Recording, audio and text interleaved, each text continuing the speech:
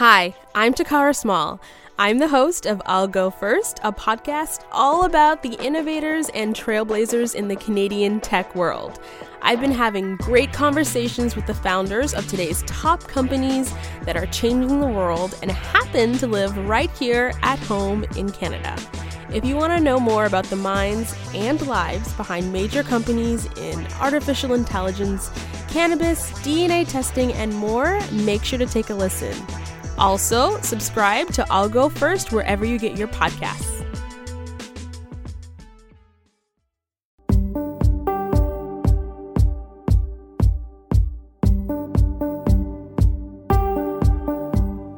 The legal industry is one of Canada's most established and competitive.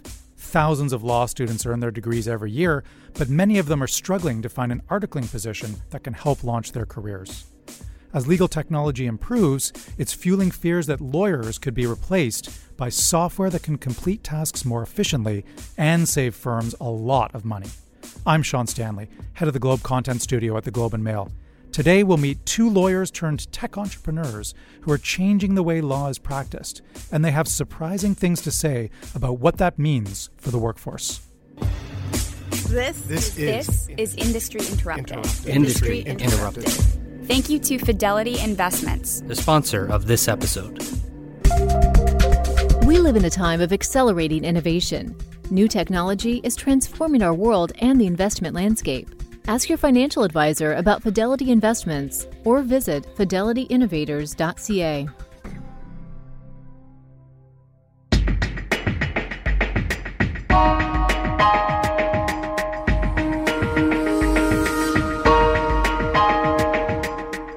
Canada's laws have evolved over time, but the way lawyers practice has remained largely the same. Law tech are legal technologies being embraced by a traditional sector that was once skeptical of change. One example is software that can predict the outcome of a case before anyone has even set foot in court. Benjamin Allery is the Osler Chair of Business Law at U of T, or the University of Toronto. He's also CEO and co-founder of Blue Jay Legal, a Toronto company that uses artificial intelligence and machine learning to predict legal outcomes. So tell me, what's the thinking behind the services that Blue Jay Legal provides? So the thinking is that law is ultimately all about prediction. If you peel away the layers of what it is that lawyers are doing when they're giving advice, it's really about predicting what does the law require in a particular situation. And so as an academic, much of my work has focused on figuring out how judges exercise their discretion in making decisions. And mostly that's been backward looking. But the idea behind Blue Jay Legal and legal prediction is let's turn that on its head. What we've learned about how judges exercise their discretion can be used to predict how judges are going to exercise their discretion in the future.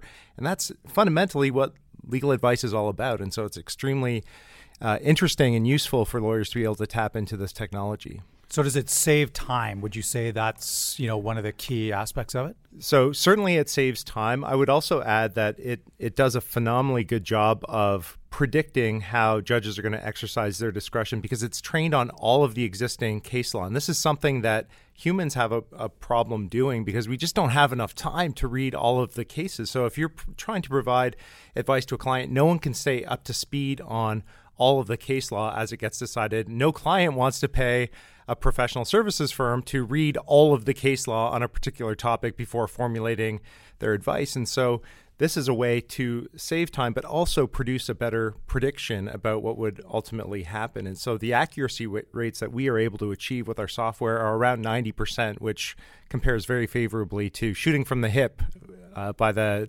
typical lawyer. Of course, with research, you can get your accuracy up to approach 90%, but it's very laborious and it's very costly for clients. Let's talk about the artificial intelligence side of this. How does that change the way lawyers are practicing? What is it about the artificial intelligence side of it that is the real game changer here? It's really about that producing a prediction machine, right? So we're using artificial intelligence, harnessing this technology to produce really accurate predictions, but that's just one aspect that goes into a lawyer's work. Of course, a lot of the work of a services provider is about really understanding the client's goals and objectives, what it is about their context, the reason why they're seeking legal advice or why they're embroiled in litigation. And so it provides the lawyer the support on the aspect of the job that is probably the most time-consuming, the research part, and allows them to really focus on the other parts, which is producing results for their clients. How do the judges feel about the predictive side of it? This tends to be quite polarizing for the judiciary, and you probably can understand why. On the one hand, one of the reactions is, wait, but I'm the judge. I'm the one who's supposed to be exercising the discretion. I have judicial independence, and so I'm supposed to be the one who's like the center of this.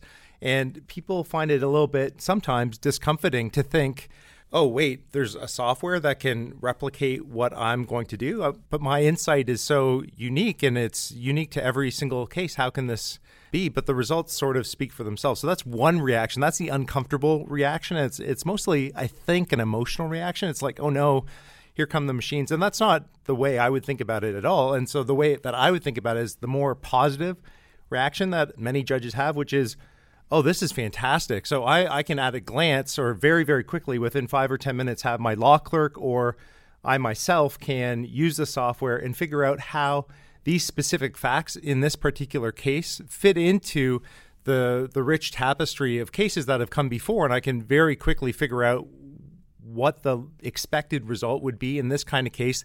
And then I can focus my efforts on understanding, oh, what's happening here that's special or different, which is really great. And then it means that they're not stepping accidentally out of line with the previous cases. And then, when that happens, often they'll be reversed on appeal. And so no trial judge likes to be reversed on appeal. And so it's a way to actually safeguard your judgment. And so that's the more positive reaction. That's the one I myself espouse when I think about this area. And would you say you get more of the positive or the negative reaction? I would say the positive, but it's not by a massive margin. So probably about 2/3 of the reactions are positive, and then 1/3 are negative. Some of the negative reactions, though, I think are based on a misunderstanding of what we're trying to do. We're not trying to replace judges. In fact, judging becomes more important with this kind of technology, not less important. And it becomes more important because of that second aspect that I was discussing, which is, it's all about trying to identify how the law should develop, how the law should change over time. And so what happens when we have this technology rolled out across many different areas of the law is that the no-brainer kinds of cases that do now still get litigated will tend to settle. And so the cases that actually still go to court are going to be those that are right on the boundary line. And so judging as an exercise is going to be more challenging, not less challenging. And so judges are going to be more important than ever in getting clarity to the law. If I'm a law clerk, and you made mention of law clerks earlier, or an articling student, do I need to be freaked out about this? Not at all, because it's all about producing this prediction machine that's going to allow junior lawyers to avoid error and really master the law in a way that previously was very, very difficult for them to do. And then what's the reaction from lawyers to this service? Yeah, lawyers react not so differently from judges. Many lawyers see it as a way to relieve some of the frictions in their practice around the research. So lawyers often face the challenge of knowing that to produce a fully informed legal opinion is going to require a ton of research. And a lot of the challenge that they face in practice is that they can't pass on the full amount of time that it would take in order to produce a fully researched brief or opinion on a particular matter. And so they face this challenge of investing a lot of time into doing the research on a matter, but then not being able to bill the client for that full amount of the time at their ordinary billable rates. And so they end up writing off a lot of the time that they might have spent in doing the research, or they rush it. And so they rush through the research and they run the risk of missing something, not looking at all the cases. And so that's also uncomfortable for a legal professional to be rushing an opinion when the client is relying on it, and often involving very momentous things for that client's interest. And then on the client's side, what's the impact there? Like, it sounds like maybe they'll save some money, or maybe they'll get a better outcome. Maybe it's both. Yeah, so for clients, it's really fantastic news, because what it means is the value per dollar spent on legal services is going to go up. What we're seeing is that it helps to foster settlement between parties because it brings them closer together. Historically, each side would have their favorite precedents that they would cite, and often there's a significant gap between the precedents cited by one side and the other side to a legal dispute. This brings everybody on the same page. The algorithms are trained on the entire corpus of case law, and so it means that it's able to narrow the dispute to maybe one or two critical facts. And so that's that's able to sharpen the conversation and maybe bring closure to these cases more quickly. So fewer cases end up in court, which is what it sounds like is potentially happening or going to happen. What is the impact on the law, generally speaking? Oh, so this is fantastic as well for the development of the law, because what it means is the whole premise of the common law is that like cases should be treated alike, and potentially different cases should be treated differently.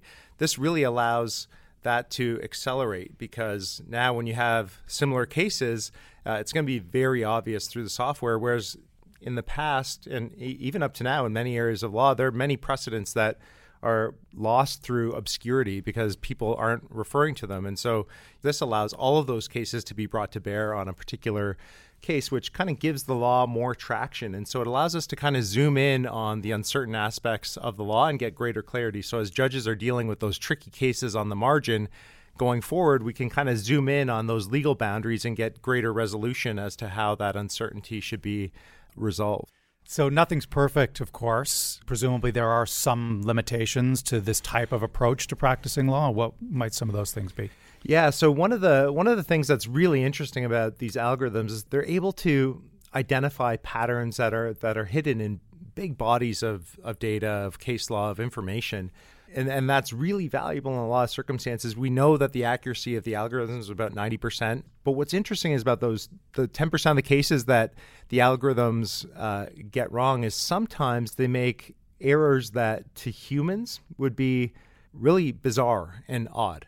They're picking up a lot of patterns that are real and then occasionally picking up patterns that are spurious or not real. And so the nice thing is about pairing these algorithms and those unexpected mistakes with a human expert or, a human who has professional training, they'll be easily able to spot those kinds of errors and say, well, that just doesn't fit for whatever reason.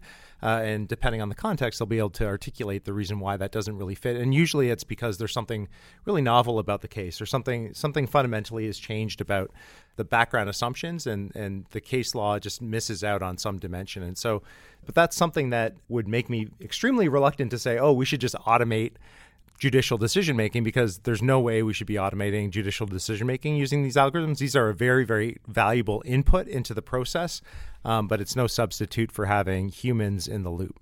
Technology can often be the great leveler. What does this mean for access to the law? I think it's really great news for the accessibility of legal services more generally. We're already seeing this with a number of low-income legal clinics across the province. So at Blue Jay Legal, we're making employment foresight available to a number of these different clinics. We're actually in 11 or 12 different low-income clinics across the province, and these clinics are using our software to give really fantastic advice to low-income litigants who are seeking access to justice. Maybe they are encountering some kind of employment law issue with an employer. Maybe they feel like they've been misclassified as independent contractors when actually they should be classified as employees and be given access to certain kinds of protections under the Employment Standards Act.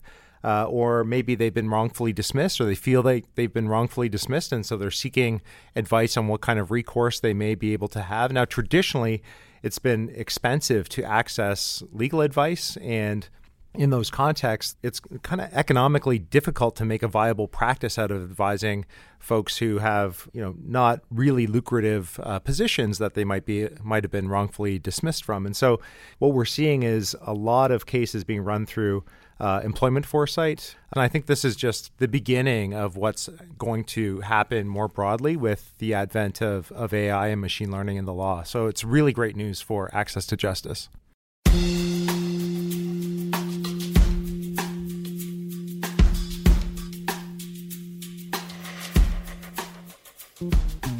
Benjamin Allery is the Osler Chair of Business Law at the University of Toronto.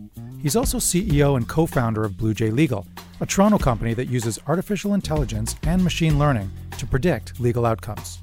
It's an example of how tech can outperform humans and fill in knowledge gaps, but it also points to how tech can help make us perform better in our jobs, not simply replace us. In a minute, we'll hear from another lawyer turned entrepreneur who's using technology to change the way lawyers view and collect electronic evidence.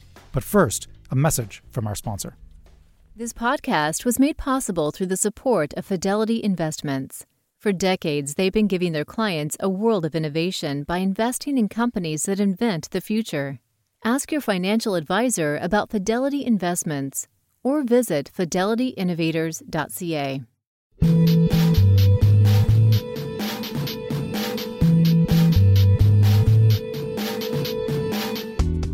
As the saying goes, necessity is the mother of invention. And while Puneet Tiwari was practicing law in Toronto, he saw the need to streamline the way electronic evidence is collected. That's what led to the creation of EviChat. The company designed software that enables lawyers to efficiently sort and review the mountains of evidence generated by social media and online messaging. I started by asking him why he left his career in law to launch a business. When I was practicing, I found that almost all of my clients were giving me screenshots of text messages to use as evidence. One or two screenshots was, fine to manage, but 5, 10, or 100 became increasingly difficult to search through, manage, and refer back to. So I tried to find a solution I could pay for to use myself, and I couldn't find one. And they say it's always best to scratch your own itch. So I got tired of complaining and decided with my co-founder to start EviChat. Walk me through how it works. What's the process and what do people see in front of them? Right. So you're a lawyer. A client walks into your office and says, you need to read these text messages my spouse has been sending me. They're abusive, and they go back 10 years.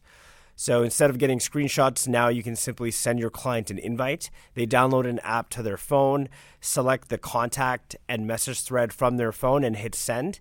Then all the messages from that particular contact immediately get sent to a platform where, as a lawyer, you can review, make redactions, and then export it in a transcript format for court. So this is not just about social media. It's all about content and conversations? Yeah, that's exactly right. There's so much evidence now created on a mobile device. And if you think about it, everyone's using their phone all the time. And if you were to be involved in a lawsuit, wouldn't it be nice to have a peek at their phone? Because that's where all the good stuff is. So the trend I see in the next 5 years is we're going to shift more from the computer, if we haven't completely, directly to the mobile device.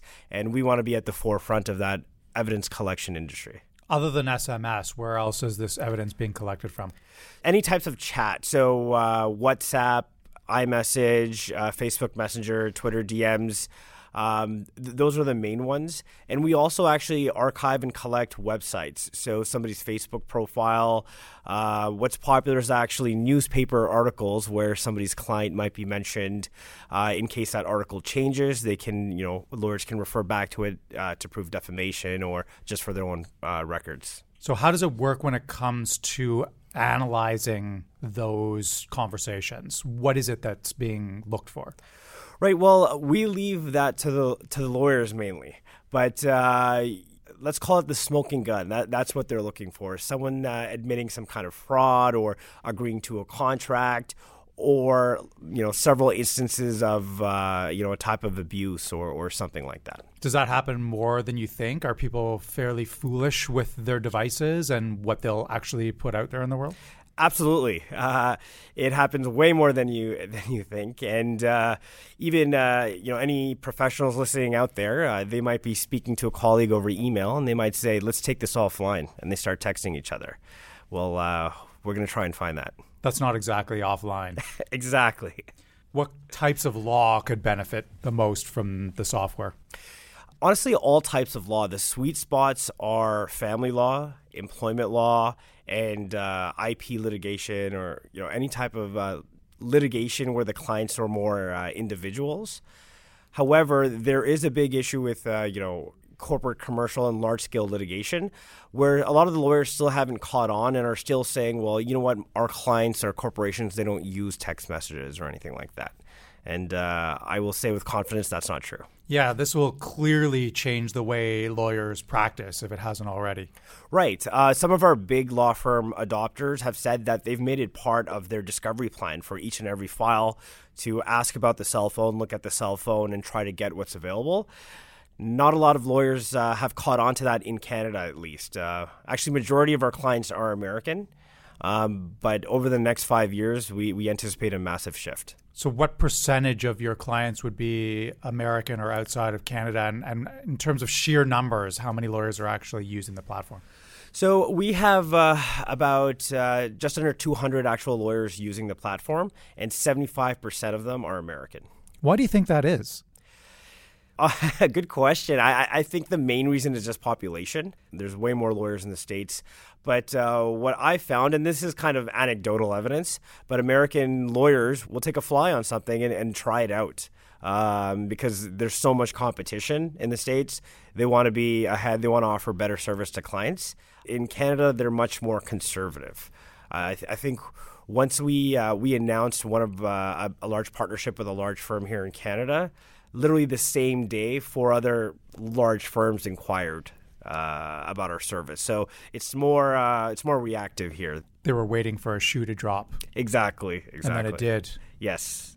Would you say a lot of lawyers are avoiding e-discovery altogether?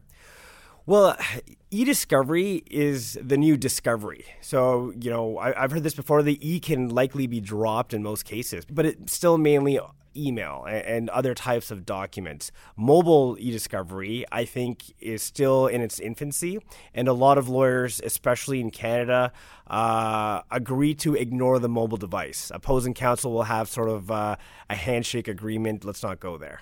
Wow, I'm surprised by that, although maybe I'm not surprised. Do you think the law has been slow to embrace change and new technologies? Well, I really think they're trying. There's something called technological incompetence. And a lawyer has a duty to know what technology is out there and use it best. And however, there are still lawyers that say, well, we don't find anything on the mobile device. It's still just for kids. That kind of attitude is still kind of prevalent here in Canada. It is changing, though. Do you see this type of software affecting law as a whole? The law per se, as in, what type of evidence is admissible, I don't think so too much.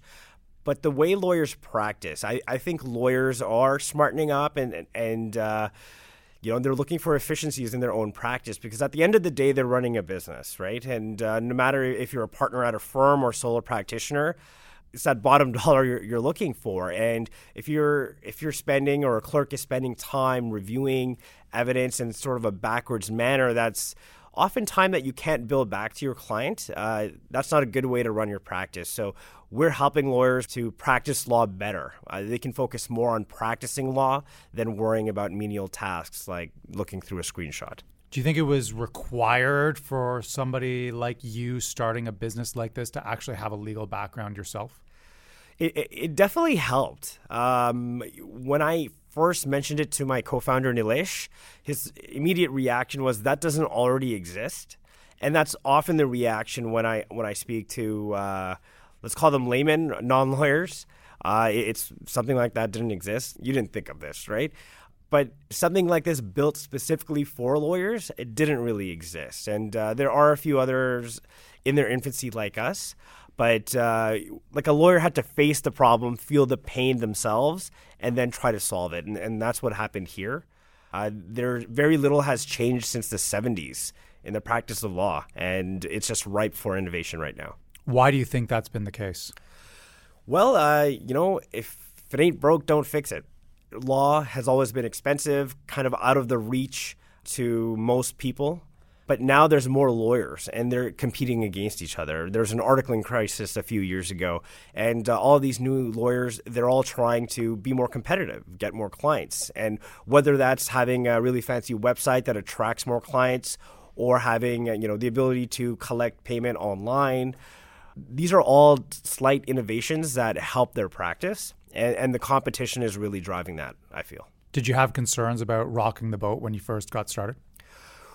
No, that's what excited me. Disruption, you mentioned that word earlier. And whenever a founder hears that word, it's, bells go off. And I don't really see it as just I'm disrupting anything. I'm just making something that already exists much easier and much more efficient. But it's always fun to think, hey, I am making a change. If you have a new innovation, it doesn't necessarily have to be disruptive.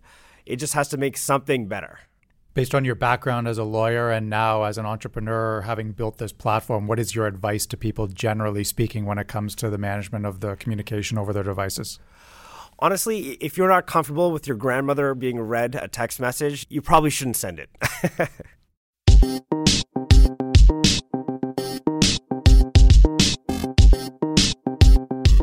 Puneet Tiwari is co-founder of EvaChat, a Toronto company that enables lawyers to efficiently sort and review evidence from social media.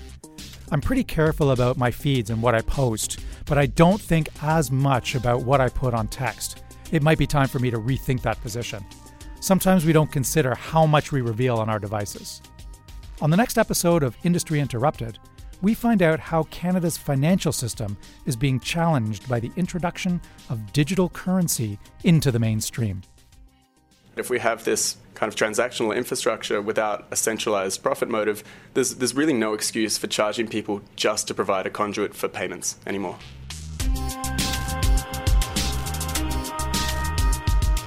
Thank you to Fidelity Investments, the sponsor of this episode. Industry Interrupted is produced by Laura Reguer, Anne Lang, Guy Dixon, and Stephanie Chan. If you like what you heard, you can rate and subscribe wherever you get your podcasts. Get in touch with us at podcast@globeandmail.com. I'm Sean Stanley.